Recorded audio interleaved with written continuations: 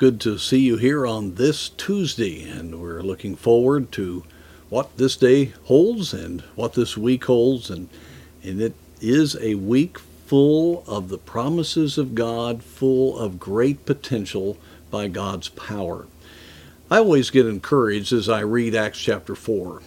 Periodically I'll go back to that at a prayer meeting time or in a series on how God works in the church, as you see the church responding to trial, to persecution.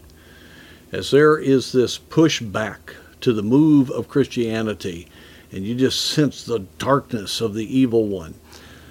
You see the believers doing the right thing. They resist that, and then they go and pray.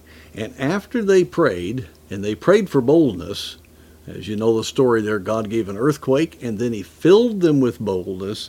And I love verse 33, and with great power gave the apostles witness of the resurrection of the Lord Jesus.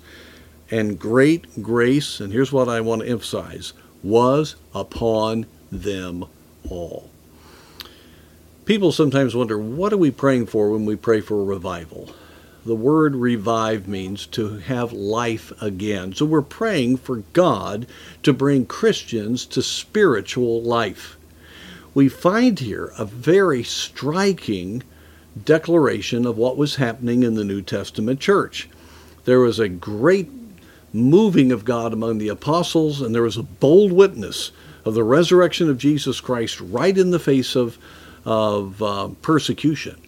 But then we find, when we're talking about the whole church, that God's enabling supernatural grace was upon all of them.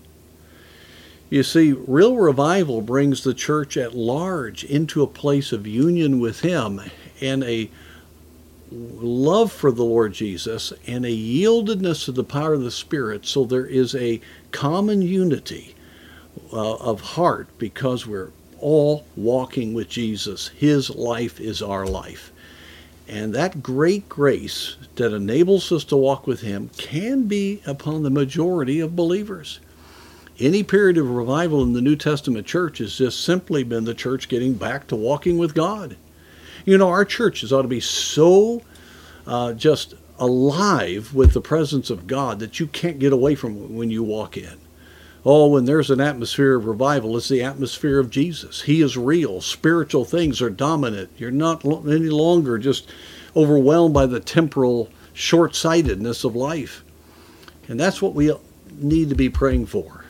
Not some great experience, though there might be an experience involved, but that God would move in Christians to spend time with Him and to walk with Him and to love Him, and that would spread throughout the church body, and that there would be that life in all, great grace upon them all. And my friends, when that happens, a city knows there's a God in heaven. A region knows there's a God in heaven.